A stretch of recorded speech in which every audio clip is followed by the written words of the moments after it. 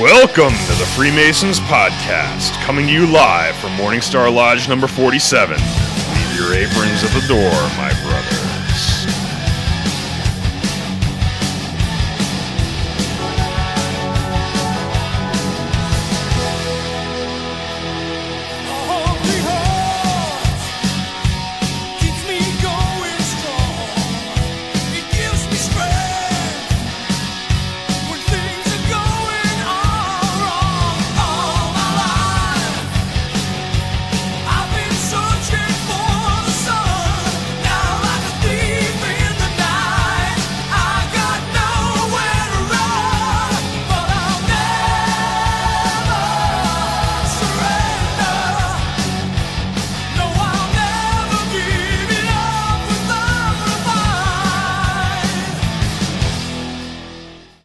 Hello and welcome to the Freemasons Podcast with your hosts, Right Worshipful Brother George Mudry. And Worshipful Brother Ken.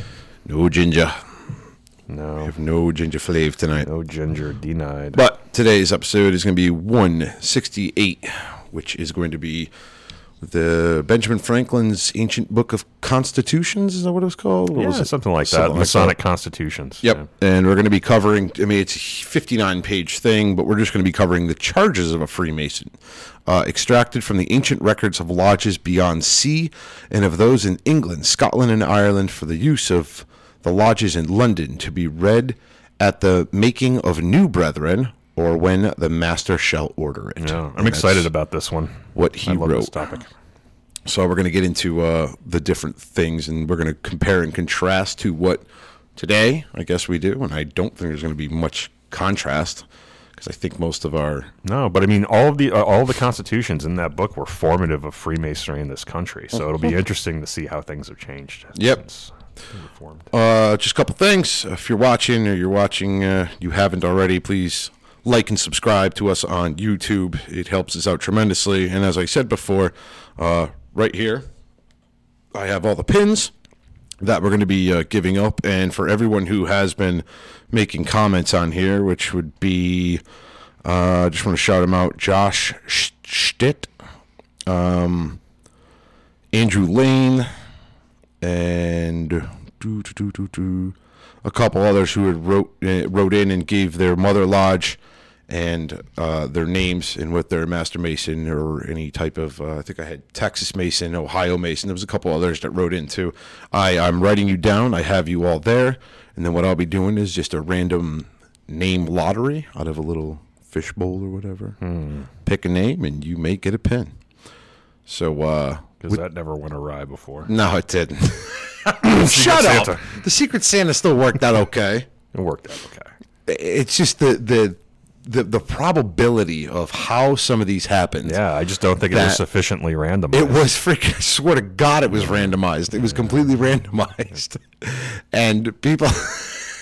It's not random. And some people who ended up grabbing somebody, the person that was their Secret Santa ended up being the opposite person's Secret Santa, and it was like, I don't know. I got nothing. Yeah. I didn't even participate in it, so had nothing to do. Oh, I did with you. That was it. Yeah. You know what? I'll write some code next year so that we can make this a real Secret Santa and not... Right. So anyway, let's go through some new likes and subscribers. We'll just do YouTube first. Son of a bitch. I just pressed the wrong button. Let's see here. PSK Auto. Milan Adamov. It's an awesome name. Let's see here. Who else do I got? David Alexander. Eric James. That's Eric James, bitch. And that's what I got for YouTube. So over on Instagram, we've got some new followers as well. Stephen Whitaker, name sounds familiar. Daniel Valdez, John Hodorovich, John Hamilton, Corey Fleshman, Jacob Drake, Oscar Cordova, and Sterling's Back. Awesome. Cool screen name. Thank you, brothers and friends. Let's do a toast. Brother Ken, lead it. Yeah. Brother, right hand to arms. 2 arms. Ready. Ready. Aim. Aim. Fire, good fire, fire all. Together, brother.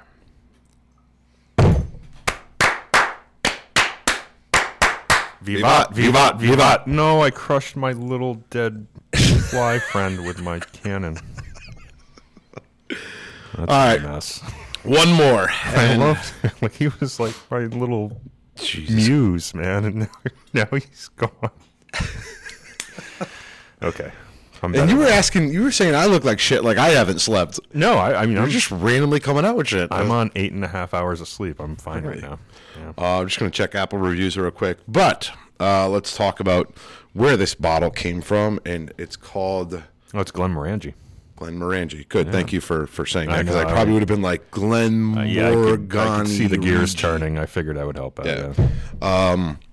This was given to us by, and unbeknownst to me, I just want to tell the story of how this all happened. I got a message. Now, granted, I just left the secretary's chair, so I still get random messages of people like, "Hey, what do I owe for dues this year?" I'm like, "Go to Rafferty." Yeah, I don't know except shit. now you don't care. Go to Rafferty. I don't care. So I got a message from, and I'm going to actually go in here, and I'm going to try to find the email while we're sitting here talking. And it was an email that basically was asking, hey, the brothers from Corinthian Lodge would like to come up to the lodge and come to your stated. Let us know if it's okay and all that stuff. So I had said, and this was from Adam Ward. He wrote, "Hello, brethren. I'd like to formally announce that me, along with a band of brothers from Corinthian 104 of Bridgeport, would like to attend your meeting on the 21st. Please let us know if you can accommodate 6 to 7 additional brothers." That's a lot of brothers. He's a junior deacon Kudos. of Corinthian 104. So I responded with basically saying, good morning, brother. Yes, we can accommodate the brothers. Our address is this. Looking forward to meeting you all. Any further communications or anything you brothers need, please email the news secretary, James Rafferty, who is CC'd on his email, right? It's pretty much. Okay, that's fairly professional. Right, but For an ex-secretary. So what you would think would be is that they're coming to just visit the lodge, right? Yeah, it sounds like a standard fraternal visit. Standard fraternal visit. Yep. Unbeknownst to me, they were actually coming to meet the podcast boys. And they brought this bottle of Glenmorangie. to hang out with us, and we dropped the ball. Well, We also didn't know, so I've messaged them back. I haven't heard anything yet, but I told them, I said, we are sorry. We weren't able to all make it, and what we're going to do is what we'd like to have those brothers come up to the podcast one Sunday or Thursday, and have a recording with us and hang out with us. That is our thank you and our apologies at the same time. So I'd like to propose a toast to the brothers of Corinthian 104 in Bridgeport. yeah. Are we going to toast with the bottle that they brought us? I I think already that would loaded in probably my be can. appropriate, right? Yeah, as long as So thank you, brothers. I'm so sorry that we weren't all here. you don't need to powder your vagina before you have any of this, do you? No, All I think right, it's going just to be checking. fine. All right. My mother lodge also had a stated communication that night, and I'm an officer. I'm the Tyler there, so I was there instead of here at my other lodge. So I apologize. And we will definitely get into that. Great worshipful brother, Greg Schultz. Don't forget to mention the $3 Patreon commercial. We need some new friends in Discord. Yes, we do. That's true.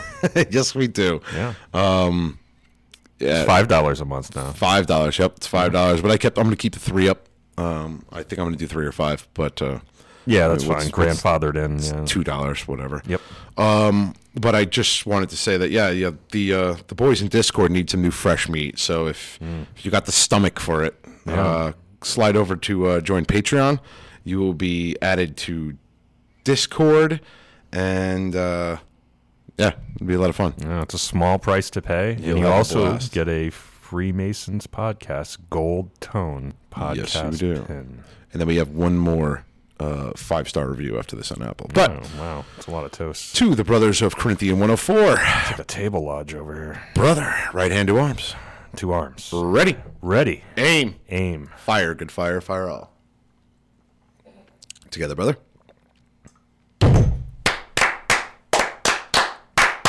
Vivat, vivat, vivat. Last one.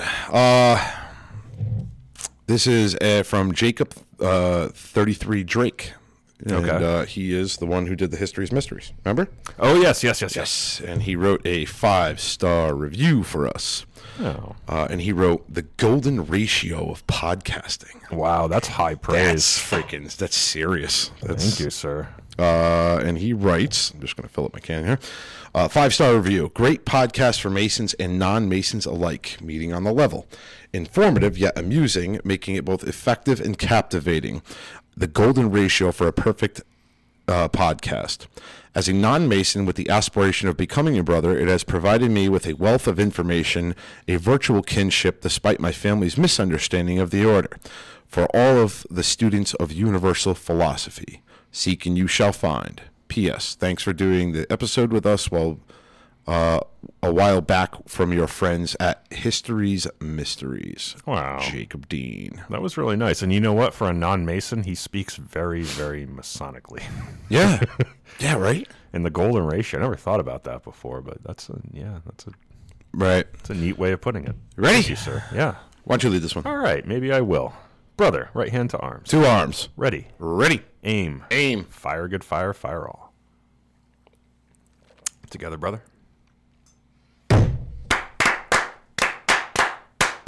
Vivat, vivat, vivat.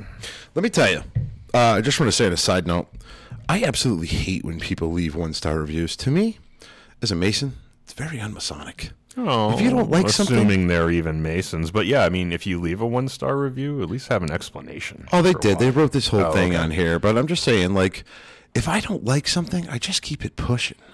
I don't go around and actively try shitting on people's stuff. You know what I mean?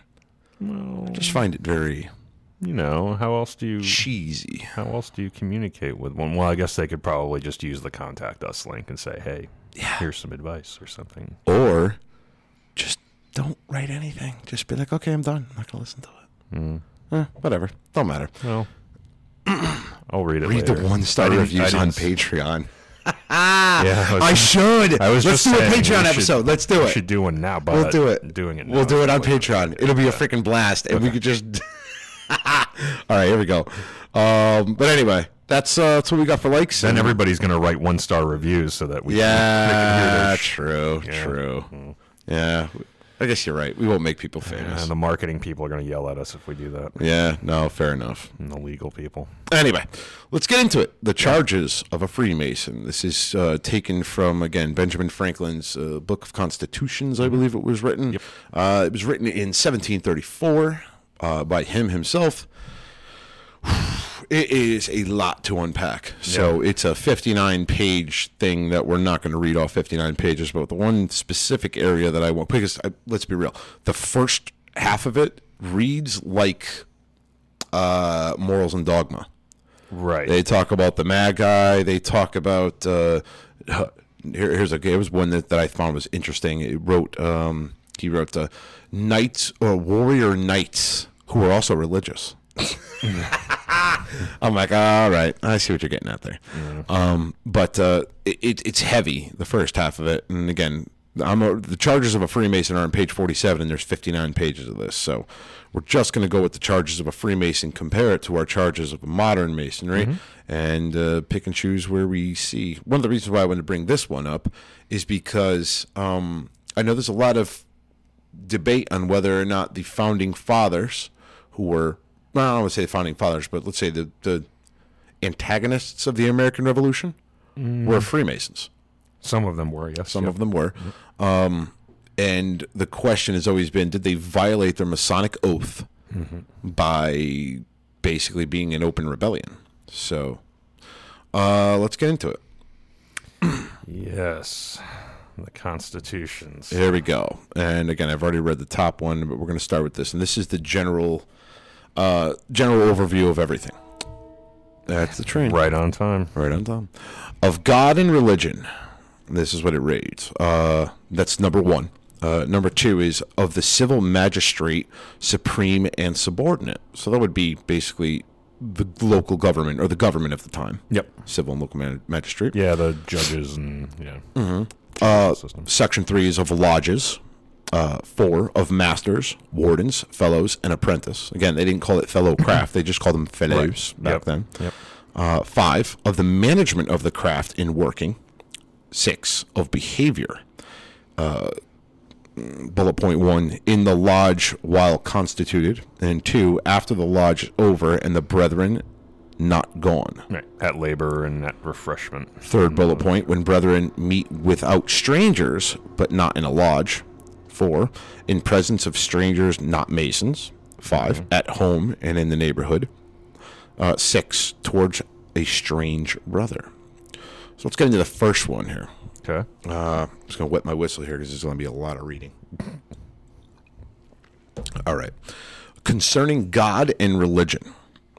Now, mind you, I just wanted to say this isn't Old English, so please be generous with the ball busting of how I read this, because S's are F's, and they use words like obliged. Oh, so you have like no ED. You have like the manuscript there. It's I not have even no. I have transcription. It's not the transcript. Oh yeah, is no, the, that's the okay. It's the original. God help us all. I'm gonna try here. Let's crack a neck here. All right. You just stretch a little first. A Mason is obliged by his tenure, right? Tenure. Yeah, And you tenure is a word. Yeah. I don't know what it means. Keep moving. To obey the moral law, and if he rightly understands the art, he will never be a stupid atheist nor an irreligious libertine. But though in ancient times Masons were charged in every country to be of the religion of that country or nation, whatever it was, yet 'tis now thought more expedient only to oblige them to that religion in which all men agree. So he's basically talking about believing in a religion, but doesn't necessarily have to be a specific doctrine, is kind of what I'm gathering. Right, with that. just that a higher power is involved. Yep. Leaving their particular opinions to themselves. That is, to be good men and true. Mind you, some of these are italicized too, so they stand out. So men and true is italicized. Or men of honor and honesty, by whatever denominations or persuasions they may be distinguished, whereby Masonry becomes the center of union and the means of conciliating true friendship among persons that must else have remained at a perpetual distance. Right. So sometimes you have people or religions that don't get along together.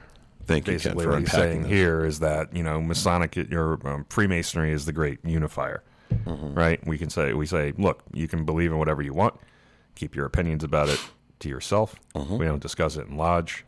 That way, we can all be friends together, and we wouldn't otherwise. No contention. There'd be no other reason for us to get together because of our religious differences. But here, you can do that. I would have to say this is probably still true today. I don't think there's anything changed from that. That's pretty much a main charge right there. Yeah, and it's particularly relevant today, I think. Greg Schultz, I'm dying laughing. Please keep reading. I am going to keep reading. This sucks to read. I'm not going to lie. I'm trying to, believe it or not, I'm actually trying to make this modernized as I go, because a lot of these words in here they're shortened. They're written or said in a specific way of like Old English, I guess you would say. And you got to be careful as you're reading too. I mean, he's probably keeping it in his head as he goes, a little bit ahead and censoring himself, because this is a transcription of Anderson's Book of Constitutions, and you got to be careful. We can't just blindly start reading things that the rest of the world shouldn't know. Correcto. 2 of the civil magistrate, supreme and subordinate. This one is where we're gonna have to unpack this one. Okay. Because I think this is slightly different than our modern. All right.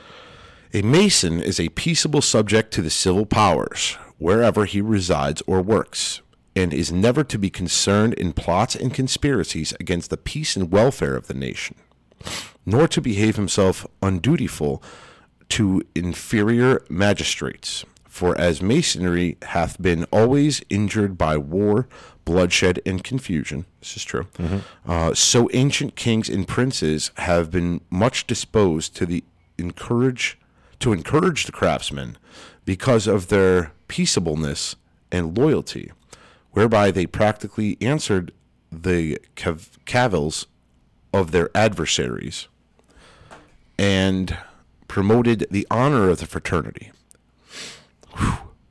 Okay. That's the end of that section? Oh, you're still going. Whoever flourished in times of peace, so that if a brother should be a rebel against the state, he is not to be countenanced in his rebellion. However, he may be pitied as an unhappy man, and if convicted of no other crime, though the loyal brotherhood must and ought to disown his rebellion, and give no umbrage or ground of political jealousy to the government for the time being. They cannot expel him from the lodge, and his relation to it remains indefeasible. Okay. So basically, as long as he's not guilty of any kind of treasonous act or, found guilty of rebellion or sedition or something like that, you can still be a Mason. Your brothers should still. So that's how I read it. I don't. It's interesting because it says here on the top, so that if a brother should be a rebel against the state, he is not to be countenanced in his rebellion. In other words, you can't charge him, pull his dues cards in modern case, from being part of the rebellion. Yeah, countenance kind of what I'm recognizing. Yeah, okay, right. Yeah. You shouldn't be if he's going to be a rebel of the state. Right, he's going to go against the government and join the revolution of the United States. The Masonry can't kick him out. Is kind of what I'm picking up on. Right, that it shouldn't be. They should take it as he's an unhappy man, and that's why he's being a rebel. Right. If he's convicted of no other crime, right. In other words, okay. So if he rebels, that's treason. Let's be real. You're treasoning against the local magistrate, your local government. That's treason. Yeah. But as long as he doesn't have any other crime, that's how you're reading it. Okay. I mean, that's what it says. So. If he's convicted of no, because it says, hold on, I'll read it again. However, he may be pitied as an unhappy man, and if convicted of no other crime, though the loyal brotherhood must and ought to disown his rebellion. So they can't throw him out of the craft, but they can say, we don't agree with what he's doing. That's not right, yeah. And give him no umbrage or ground of political jealousy to the government for that time being. Give him no umbrage or ground of political jealousy. I'm trying to have ground of political jealousy. I'm not really. What's umbrage? Let's just look up the word umbrage. I'm going to look up the word umbrage. Or ground of political jealousy to the government for the time being. I should know this word too. And somebody's going to yell at me, I'm sure. Yeah. Probably my wife. That's a tough one. Offense or annoyance. And give no annoyance. I'm trying to. Or offense, yeah. So she took no umbrage at his remarks, meaning I took no offense at his remarks. Okay, so what it's basically saying is if the government. No, I don't know. That's a tough one. They cannot expel him for the lodge, and his relation to it remains indefeasible, which means they can't. He's still a member of the craft. Still a member of the craft. Interesting. Yeah. So basically, they can say, "Hey, man, what you're doing is wrong," but. Okay, Worshipful Brother Joseph Schultz. You can file grievances against the government, but not take rebellious action. Okay, that's one way to read it too. That's one way to read it. Sure. Greg Schultz. The way that you're reading it is like you can get convicted of treason, and that's cool as long as you're not like publicly urinating or something. So let's look at it this way, okay? Masonry is worldwide, right? Mm-hmm. Okay. So if you're a Mason, and let's say you live in Iran, okay, picking up what I'm putting down. Yes. The government is against Freemasonry. So if you are in open rebellion against the government, are you violating your Masonic oath? No, not according to this particular interpretation. So, if the government of the United States or any other government, what is that banging noise? I thought somebody came in, but I could be wrong. Anyway, it's freaking me out. I'm not gonna lie. So if the United States government decided we don't like Masonry anymore, and we as Masons, not as Masons, but we, as individual human beings, decided, yeah, no, that's not cool, and we decided to rebel against our government, should Freemasonry hold us accountable for rebellion? Think about it. That's where I'm going with this. This day and age, based on the charges that I was given, yes. Right, but back, Franklin's interpretation of Anderson's constitutions, it would seem no. So Masonry should not take any action against. So, yeah, it's a little bit of a gray area. Worship Brother Greg Schultz says, is the Constitution the legal authority? What if the government runs counter to the Constitution? Counter to the Constitution of the United States? Yes. Yeah, so... Is it treason? It's a funny area, right? Man, should we really be discussing this? No. The reason why I bring this up is because you now see from where our charges are in modern day, where it says you're going to be a peaceful citizen, you're not going to countenance rebellion, you're not supposed to do it, not rebellion, but I think it even says in here, plots and conspiracies, which is pulled right into our... Oh, yeah. It's almost verbatim. Right? Yep. But you're noticing that, so Ben Franklin came out and said this, but then if you notice, he kind of manipulates it a little bit. He kind of walked it back a little bit, right? Whereas our charges today don't really do that. So you're seeing that's what I'm trying to... So you're not to countenance rebellion, that would be bad, but not that bad. He walked it back a little bit. Still be a Mason and be a rebel, yeah. So it's just interesting, the wording is much different than our modern charges. Oh, yeah, absolutely. Well, they've been rewritten so many times and modernized from a linguistic standpoint, yeah. Correct. Let's do section 3 of lodges. A lodge is a place where Masons assemble and work. Hence, that assembly or duly organized society of Masons is called a lodge, and every brother ought to belong to one, and to be subject to its bylaws and the general regulations. So basically, it's probably like our rules and regulations, general regulations they called it then. So you can't be a Mason unless you're a member of a lodge, which is correct. Familiar.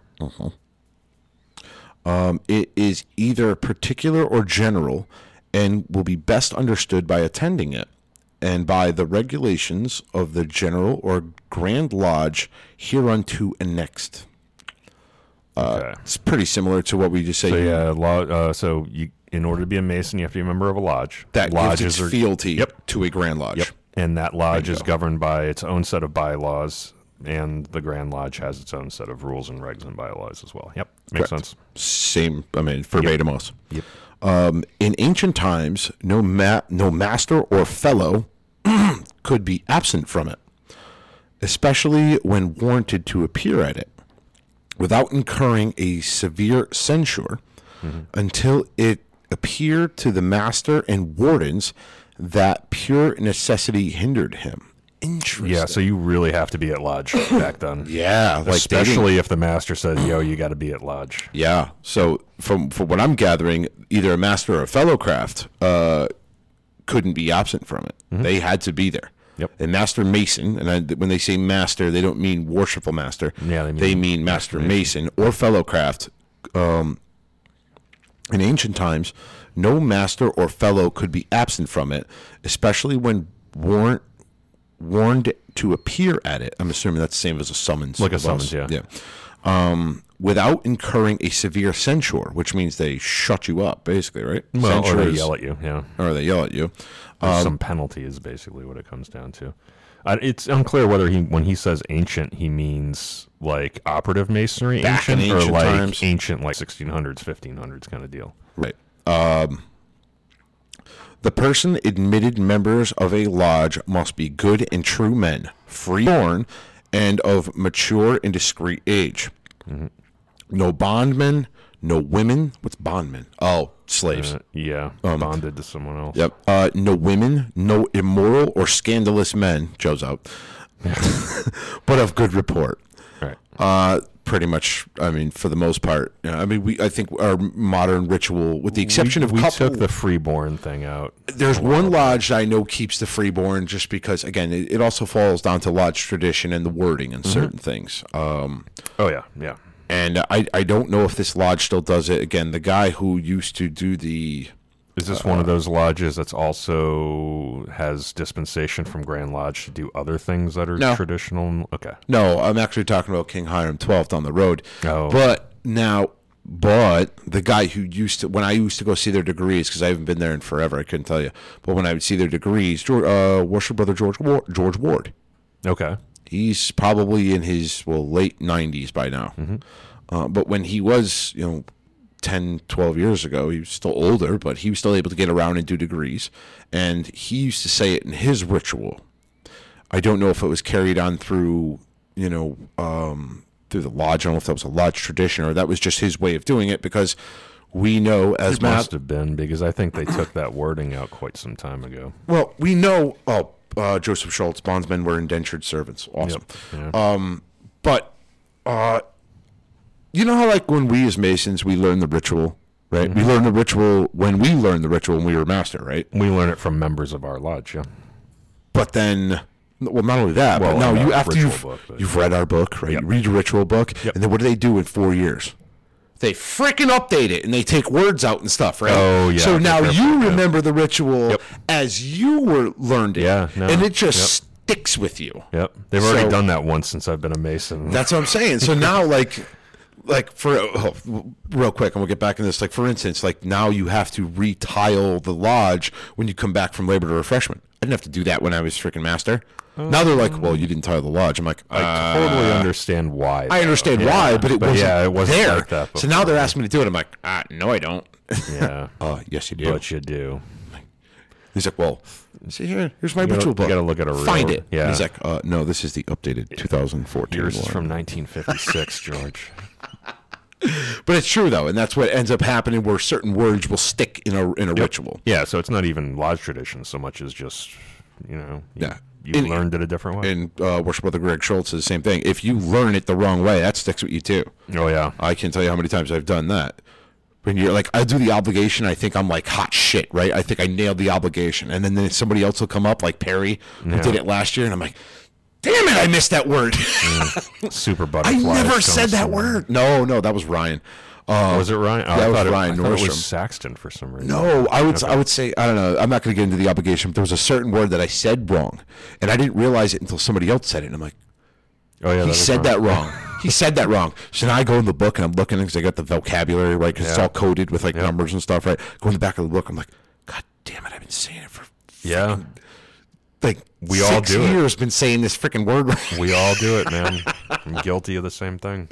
Matt Hagg, 77. If you teach it the wrong way, it's even worse and tends to carry on those who's being taught. Yeah, that's absolutely right. Yeah, because you're mentoring other brothers in ritual, and it's like you could be misinforming them as well. If you foobar the ritual to somebody else and then they learn it the way you learned it, you're just carrying on the same mistake. Exactly. Which brings me to my point is, read the book. Yes. Learn your ritual and perfect it. Well, read the book if you can in your particular jurisdiction. I know in some jurisdictions it's all completely encoded and you're reliant on the brothers of the lodge to help. Or just practice your ritual, because you can get rusty. Like, sometimes you got to knock the dust off, you know? I know. I'm also guilty of that. I tried doing the geometry lecture the other day. Without studying it? Without studying it. I hit it pretty close, but I get stuck on certain words. Yeah, so. I'll drop entire paragraphs if I screw up and don't refresh my memory on things before I deliver them. So, yeah. You know what I do is, I don't know, dyslexia, whatever the hell's wrong with my brain, but I'll actually take paragraphs and I'll flip them. Yeah, that's not. You ever do that? Right? Yeah, that's just. I know what you're going to say. Stupid. No, I'm not. I was going to say that's just completely normal. We all do it. I've done that before, where I'll like read it and then I'll go like, oh shit! It was the line before, but now you've already screwed it up. So what do you do? He doesn't say that in open lodge, ladies and gentlemen. I mean, do you? When delivering ritual? No, not delivering ritual. Okay, no. All right. There might have been an F-bomb when I went downstairs afterward, anyway, let's move into the next one here. And we have of masters, wardens, fellows, and apprentices. So, again, masters of the lodge, masters is all capitalized in this. Yeah. Wardens, all capitalized. Fellows is first letter capitalized, the rest of it's lowercase. So you can see how they distinguish between master of a lodge, wardens, and master. You know, master masons and fellows and apprentices were all lowercase. So this is basically rules for the leadership of the lodge. Correcto. Yep. All preferment among masons is it you? I'm going to beat my children in the corner over here. They're making noise. You can't say that. All preferment among Masons is ground upon real worth and personal merit only. That so the lords may be well served, the brethren not put to shame, nor the royal craft despised. Therefore, no master or warden is chosen by seniority, but for his merit.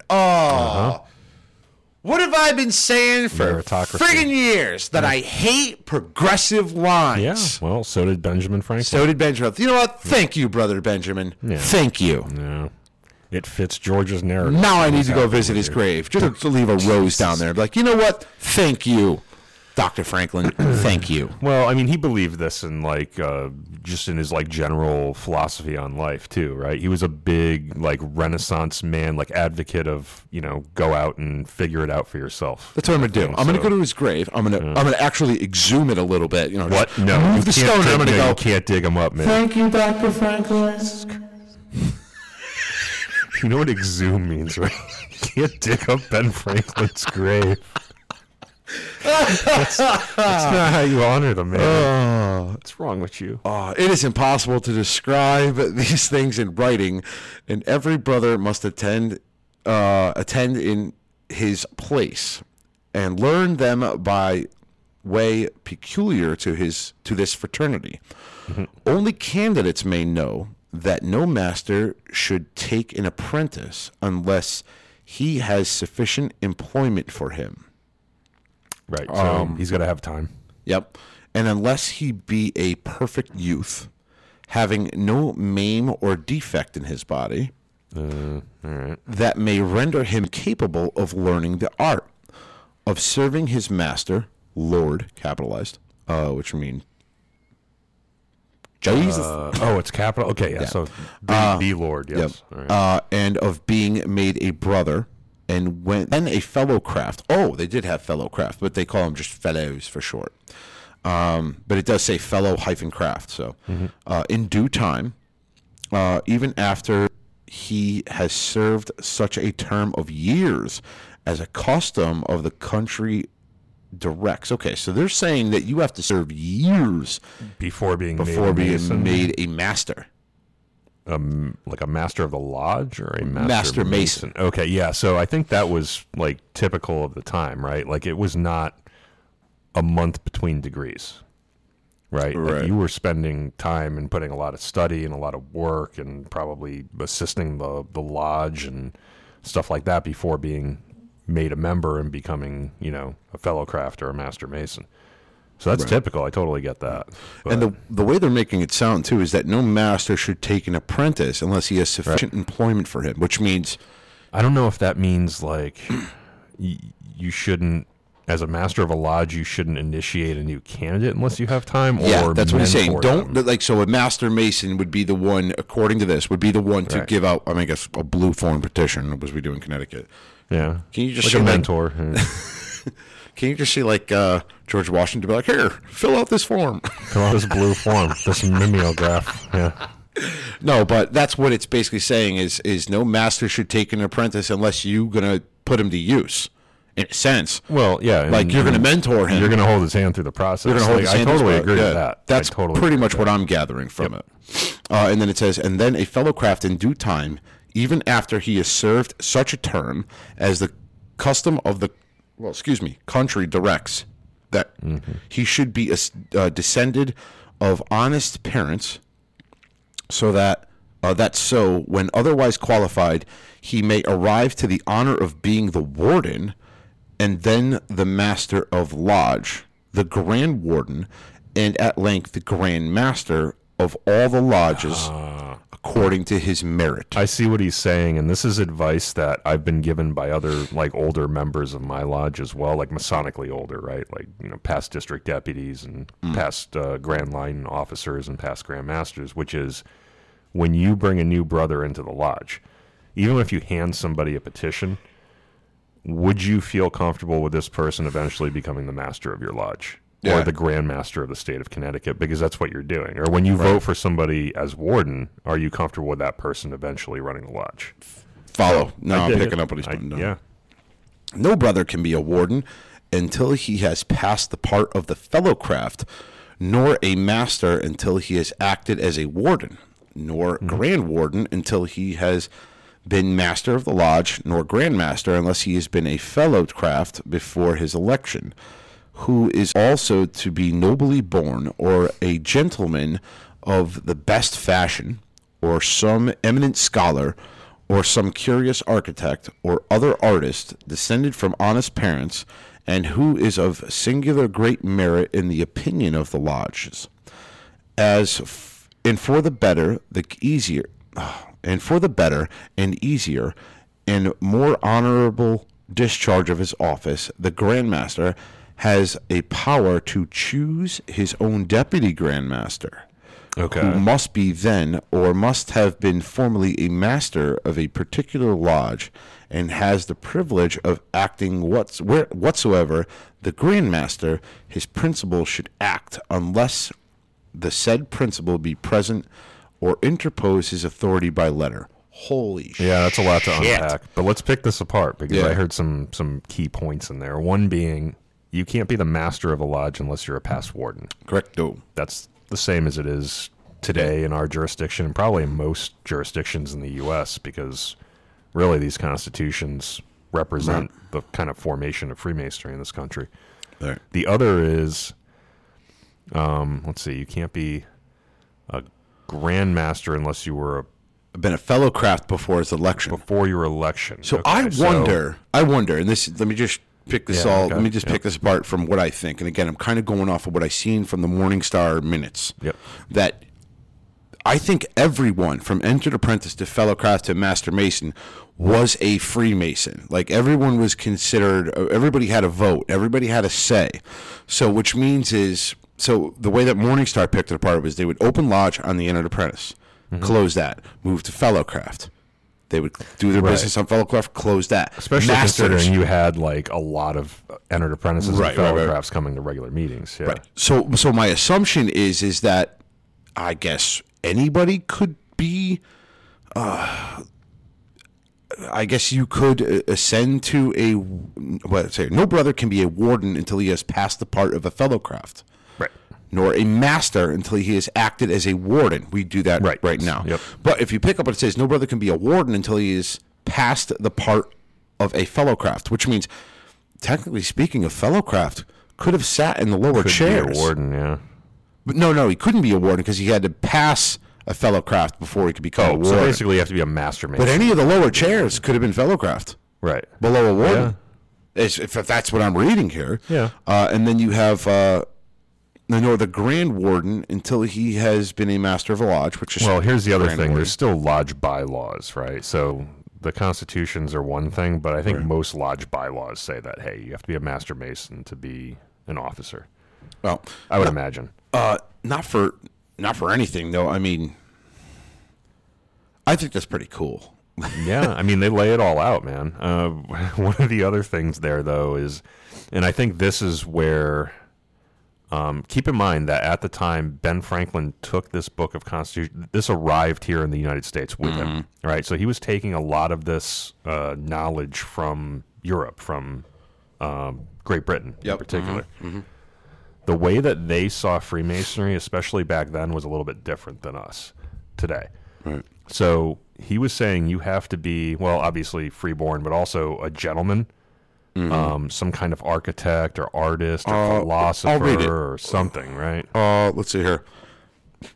The Grand Master, unless he be a fellow craft before his election. So you could be so you have to be at least a fellow craft to be the Grand Master. Interesting. Who is also to be nobly born, or a gentleman of the best fashion. Now, again, a gentleman back in these times, I mean, you had your the landed gentry, somebody who had money. Somebody had prestige. money. Interesting. Yep. Or some eminent scholar. Yep. So which means somebody who's scholarly or does statesman shit. I guess you could say. Research, or some curious architect, which means an architect who made buildings and stuff. Curious. Or an artist, descended from honest parents. Right. What the hell? Yeah, is that? but I mean, I think those are all like inclusive terms. So like, you can't be a common man. Yeah, you couldn't be a common man can't be to a ditch be digger. a grand. Yeah, no, exactly. Well, to be a Grand Master or to be a Mason? That was to be a Grand Master, unless he's been fellow That's how craft you read before. that? Yeah. I thought that was kind of like speaking to becoming a Mason in particular. No. This is just talking to the higher chairs of Freemasonry. Your wardens and your masters and your grand masters and your grand wardens and stuff. All right, I mean that's fair. But anybody could be a Mason. Right. Now, the curious thing that I find is that this clearly, from if I'm reading this correctly, shows that there was a interesting that hierarchy. Entered apprentices and fellow crafts had the same, I guess you could say, powers of a master mason in our modern times, but entered apprentices had their own, in a sense, lodge. Fellow crafts had their own, in a sense, lodge, and master masons had their own, I guess, lodge, right? So you're picking that's like lodge within a lodge, yeah. 3 different crafts or 3 different levels had. I don't know. I kind of like this. Their own rights and privileges. We're in so much of a rush to get to Master Mason because you don't got any privileges. You're not allowed to vote. This is you can't hold a chair. But this is showing that. So I kind of like this. Keep in mind, back then there were so many men who wanted to become Masons. You had a ton of EAs waiting to become fellow crafts. You had a ton of fellow crafts waiting to become Master Masons. Right. Just by numbers alone. Right, so you could afford to do things like, hey, you guys are going to like work your butts off for the next year, and then maybe if you're lucky, you'll become fellow crafts. They lose maybe a couple to attrition, but like nowadays, if you did that, that's fine though, because I think everybody expects shit to just be handed to them. No, you should totally have to agree. work for it. You should have to bust your ass for it. I agree, but I think that's why things were like that back then, and why you could write a book that says this is the way things are going to be, because you had so many men that were coming to the craft and were willing to do those kinds of things. If I just on a side note, I just wanted to say, like, I would like this. I wish we can go back to these ancient times. Like I'm talking about the structure of masonry. I wish we can go back to this type of setup, and I'll tell you why. Because I think people would appreciate the craft a hell of a lot more. Because I'm sorry, I mean, no names, no lodges, no nothing attached. But I've seen so many elections where people don't get the next chair because they didn't get voted there, and just go into a full-on freaking temper tantrum. Yeah. Because they wanted a chair that they didn't put the work into and didn't put the time into and just expected it to be handed to them. Fair point. I'm just making a point. I'm sure you, just like me, had to bust our ass to get to the next chair. Yeah. We had to learn that ritual. We didn't have anything spoon-fed or handed to them. A lot of that comes down and to then you wonder why. Too, and then you wonder why lodges are going tits up because they're they're reading ritual out of the book, and it's. I like this setup only because it makes the entered apprentice, the fellow craft, and the master mason all inclusive. Where you could be an entered apprentice and take a chair, or a fellow craft, you can take a chair, because now it's hyping you up that, you know what, even though it may take me a year to become master mason, I can still sit in a chair and do all the things. And I think that would engage Masons more of the lower degree rather than just rush, get through my damn degrees, and then there's no light at the end of the tunnel. Okay. Same thing I feel about becoming a master of a lodge. Right. You rush to get through all these freaking chairs. You become a past master, and what happens? Poof, gone. I mean, I'm still here. It's because I dragged you up here. I'm just kidding. Yeah. But, I mean, would you say what's the dropout rate? Of a fellow craft or an entered apprentice that has to wait longer than 3 months. Oh, I don't know if there is any data. It dramatically drops. I would imagine, it probably would. The longer you make people wait, but why does it drop though? The attrition rate. Why does it drop though? Because they probably wouldn't make good masons to begin with. True, I'm sure. Yes, there's that aspect of it. But the other part of it is that a entered apprentice and a fellow craft can't do shit in a lodge. They can't vote. Yeah, okay. They can't hand out petitions. They can't take a chair. So they're just sitting on the sidelines. Back then you could do that. I think most lodge bylaws. According to this, you could though. Well, according to the Anderson's Book of Constitutions, but that's not the only governing doctrine of Freemasonry. Even back then in this country. So I don't know.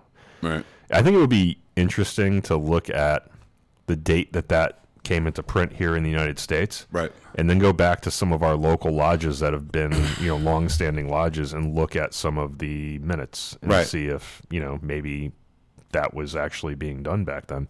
Right. I think there's virtues in how we've changed things over the years, though. Mm-hmm. Because right now, if we required Grand Masters to be descended from nobility or like architects or some crap like that, Joe's out. well, yeah, but we would have like missed out on some really, really good Grand Masters. I love you, Joe, but you're off today, so you're getting your ass picked on. I guess so. But you know what? One of our recent Grand Masters who we're good friends with, who's loved by all, he wasn't one of those professions that was mentioned. So he would have never been able to become Grand Master if, we still abided by those same rules. Sure. So, I mean, I guess there's goods and bads about all of these sections, I think. Oh, yeah. I'm just talking about in the straight structure of allowing enter apprentices and fellow crafts to actually do Have something. jobs and okay. Do something. I'm behind that. Section 5 of They management. can do something. They can fix the lodge up. They can participate in work days. They can clean the kitchen. I'm just kidding. No. Yeah. I'm joking. That's fine if you're going to do that, but you also should give them something to do in lodge, too. Don't just make them your freaking... Right. Yeah. I mean, give them opportunities to help, but also give them opportunities to have a voice and make a difference. That's absolutely. important. Like, we don't... You don't want just entered apprentices doing everything for the lodge, throwing out your garbage and everything, because you're going to be like, fuck this. Yeah. Of management in the craft in working. There we go. This is going to get interesting. All Masons shall work honestly on working days, that they are to live credibly on holy days, be your Sundays and your holidays, or Christian holidays, or whatever holidays you belong to. Yeah. And the time appointed by the law of the land or confirmed by custom shall be observed. Most expert of the fellow craftsmen shall be chosen or appointed the master. Picking up what I just said? Wait. The most expert of the fellow craftsmen shall be chosen or appointed the master or the overseer of the Lord's work, who is to be called master, capitalized. So, okay, so I'm picking this up. So from what I'm gathering here, there was no master mason degree. There was fellow craftsmen. And you became a master mason when you became a master of a lodge. I don't think that's correct. It's kind of the way I'm reading it here. Granted, this is 1734, so I want to be clear. That's what I'm trying. I'm trying to think back to then and be like, well, I'm trying to get 1804, which is when our lodge was made, right, out of my head because it did say Master Masons at that point. Yeah. So I'm wondering if 1734, there was a it's different... possible. Well, he also, that's when he brought the book over or had it reprinted or whatever. But this was from England prior to that. I'm pretty sure there was a Master Mason degree even in England prior to 1734. You're right, though. It does kind of sound like it does seem like that. And like the end be all of becoming a member of your lodge is fellowcraft. The overseer of the Lord's work, who is to be called master, capitalized, by those that work under him. The craftsmen are to avoid all ill language. And to call each other by no disabling name. Disabling name. That's an interesting word. Spell it. DISOBLIGING.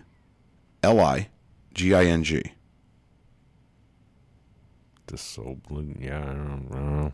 No, you can't call him an asshole. Basically, let's break it down. Okay, let's say that. By no other asshole name, but brother or fellow, and to behave themselves courteously within and without the lodge. The master, knowing himself to be able of cunning, shall undertake the Lord's work and reasonably as possible, and truly to spend his goods as if they were his own, nor to give more wages to any brother or apprentice that he really may deserve. So it's just basically saying the master shouldn't be playing favorites. It's kind of what I'm gathering. Right, give everybody able, use your brain to undertake the Lord's work as reasonably as possible, and truly to spend his goods as if they were his own. In other words, give his shoe, basically, if you want to, somebody who needs it. It's kind of what I'm gathering. Yeah, and take charity and treat it as your own money. Like, don't, And nor to give wages to any brother or apprentice that has that he really may deserve. So it's basically saying is don't give more to one and not the other, Right. that they deserve. Be fair. Both the master and the masons receiving their wages justly shall be faithful to the Lord, honestly finish their work, their tasks, and journey, nor put the work to task that hath been accustomed to journey. Okay, so basically this is pretty much, he's talking about masters' privileges and prerogatives. Right. That's pretty, they're just using different words, so I think that's no different than what he's talking about today. No, yeah, I mean, we have those today as well. We might have to break this into a two-parter. What are we at right now? 4? No, I mean like time-wise. We're at the hour mark right now. Oh, okay. We're gonna have to break it into 2 then. Yeah, because the next part of this is behavior. I mean, we could skip through some of this. This is mostly just structure stuff of management and craft and work. Let's get down to the behavior because these are short little blurbs. We'll do this, and then we'll cut it short. But let's move into and you're welcome to look at this. It's online, anybody can find this. But let's go to behavior in lodge while constituted. Mm-hmm. You are not to hold private committees, nor a separate conversation, without leave from the master, nor any talk of anything in particular or unseemly, nor to interrupt the master or wardens, or any brother speaking to the master, nor behave yourself ludicrously or jesting while the lodge is engaged in what is a serious and solemn. Nor use any unbecoming language upon any pretense whatsoever, but to pay due reverence to your master, wardens, and fellows, and put them to worship. And if any complaint to be brought, the brother found guilty shall stand to the award and determination of the lodge, who are the proper and competent judges of all such controversies. Unless you carry it to an appeal to the Grand Lodge, and whatever, it goes up the freaking shit rolls uphill from there. Yep. But anyway, basically, so what's just saying is don't be an a-hole in lodge. Yeah, it's no different than today, right? You can't, there's no like discussion. You're not supposed to like chit chat with your neighbor during open lodge. Like if you want to address the craft, you get up and address the craft through the master with permission, or you address the master. You don't interrupt. Yeah, it's all standard. And realistically, and what it basically is saying is, if you're found guilty, you will stand to the award and determination of the lodge. In other words, you're not going to piss and moan at the lodge that they found you guilty or innocent or whatever. It's basically anti-Masonic conduct, and the lodge can figure out how best to deal with it, and you can always appeal to Grand Lodge, sure, but this one's interesting. Usually it's up to the local lodge. Point 2, behavior after the lodge or over in the brethren not gone. So this is lodge is closed, you're upstairs kind of just milling about, hanging around, doing your thing. Having a couple beers. You may enjoy yourself with innocent mirth. Innocent mirth. So that's like ball busting. That's like what we do, right? Yep. Mm-hmm. Innocent mirth. That's why I laughed. Treating one another according to ability, but avoiding all excess or forcing any brother to eat or drink beyond his inclination. Wow, forcing other brothers to eat or drink. That's kind of messed or up. hindering him from going when his occasions call him, or doing or saying anything offensive, or that may forbid an easy and free conversation, for that would blast our harmony and defeat our laudable purposes. Yeah. So he's basically saying it's okay to ball bust. Yeah, but don't make it. Make it a. Don't bust somebody's ball so hard that they want to punch you in the face. Basically, is what I'm gathering. Yep. Don't cause disharmony. Just joke around. Right. That's fine. And you can eat and drink, but don't do it to excess. And make sure that if somebody wants to leave, you're not like peer pressuring them into staying, because they got lives outside of lodge. Therefore, no private piques or quarrels must be brought within the door of the lodge, far less any quarrels about religion or nations or state policy, we being only as Masons from the Catholic religion above mentioned. Again, that's the predominant religion at the time. Yeah, who was writing this. Yeah. We are also all nations, tongues, kindreds, and languages, and are resolved against all politics, as we yet never conducted to the welfare of the lodge, nor ever will. This charge has been always strictly adjourned and observed, but especially ever since the Reformation in Britain, in Britain, or the descent or secession of these nations from the Communion of Rome. Interesting. Okay. Communion of Rome? That's what it says. Communion of Rome. Behavior when brethren meet with strangers, but not in lodge formed. Okay. You are to salute one another in a courteous manner. Nah, no, I'm kidding. You don't flip the bird. Just like that. You will be instructed calling each other brother. Freely give mutual instruction as shall be thought expedient, without being overseen or overheard, and with encroaching upon each other or degradation. Excuse me. Right. It was split word hyphen, not my fault. From that respect in which is due any brother, were he not a Mason. For all Masons are as brethren upon the same level. Yet Masonry takes no honor from a man that he had ever before. Yea, rather it adds to his honor, especially if he has deserved well of brotherhood, who must give honor to whom it is due and avoid ill manners. Jesus Christ. Okay, so that I think I got all that.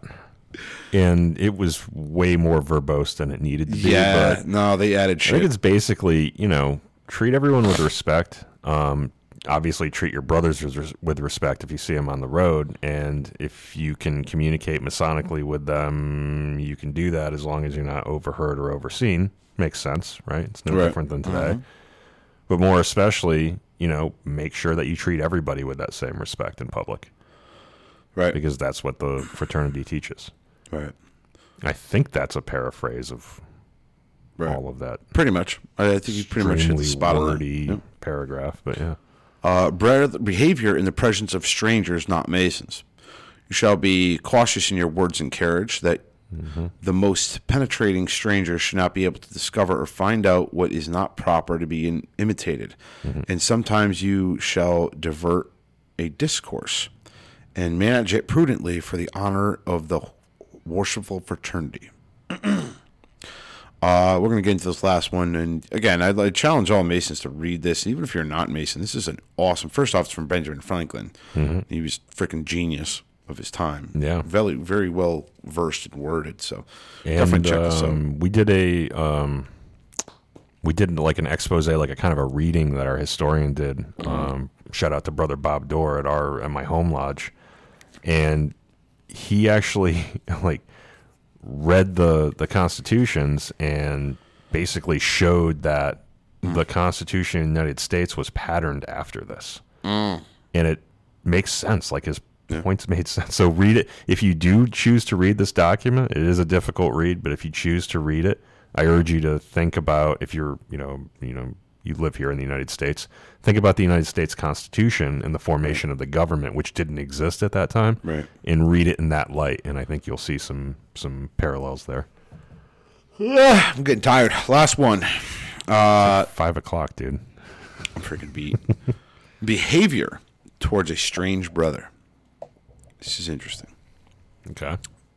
You are to cautiously examine him in such a method as prudence shall direct you, that you may not be imposed upon by an ignorant false pretender, whom you are to reject with contempt or Derision.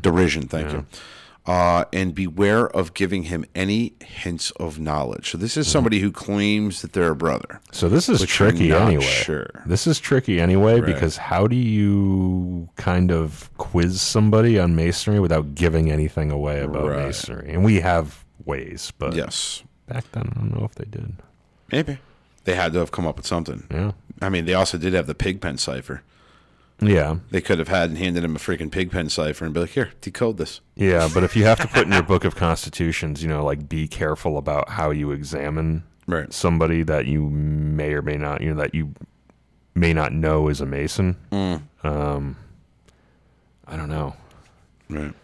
I don't know if they had means of recognition like we have today. I'm going to read this last paragraph, and then I'm going to leave it up for everybody else. But if you were to discover him to be a true and genuine brother, you are to respect him accordingly. Mm-hmm. And if he is in want, you must relieve him if you can, or else direct him how he may be relieved. You must employ him some days, or else recommend to him to be employed. So in other words, you got to find him a job, or if he needs something, job, right? Give him some food or water or rest or lodging or whatever, because that's what we would do anyway. Right. But you are not charged to do beyond your ability. And this is straight out of the EA right here. Yep. Only to prefer a poor brother that is a good man and true before any other poor people in the same circumstances. Yep. So you treat him above anyone else in the same circumstance because he's your brother. Right. Yeah, I mean, sounds pretty similar. And you just closed your MacBook. I'm done. I'm done reading that shit. I have a headache now. I got to go take 2 a leave when I get home. Yeah, well, you know what? Reading Old English is not easy. A lot of our ritual follows that same kind of pattern, but it's a little bit more modernized than, you know, the book of Anderson's Constitution. So, yeah, I can identify with that, man. It ain't easy. I think we put a freaking fork in this one. Yeah. Again, I'm Did we get through all the ancient charges? No, we didn't. Okay. All right. I skipped a couple. That's why, you guys want to read it, go back, read it. It's, Oh, on another note, I just want to say I am going to continue with the readings of the Lost Book of Enki. Okay. I just haven't had a chance to. I know I left up on Tablet 8, but I am going to be getting back into that. I just wanted to let anybody who's interested in listening to that know that I will be reading it again. I just need some free time. Yeah. Don't we all? We'll continue on to it because I think I'm basically getting up to the flood. Okay. So that's a interesting little... It's the good part. That's the good part. So stay tuned. Anyway, what do you say, Brother Ken? Yeah, I'm good. Yep, I'm ready for Subway. For sure. So, for the Freemasons podcast, I'm Right Worshipful Brother George Mudry signing off. And Worshipful Brother Ken signing off. Have a good night, everyone. Good night.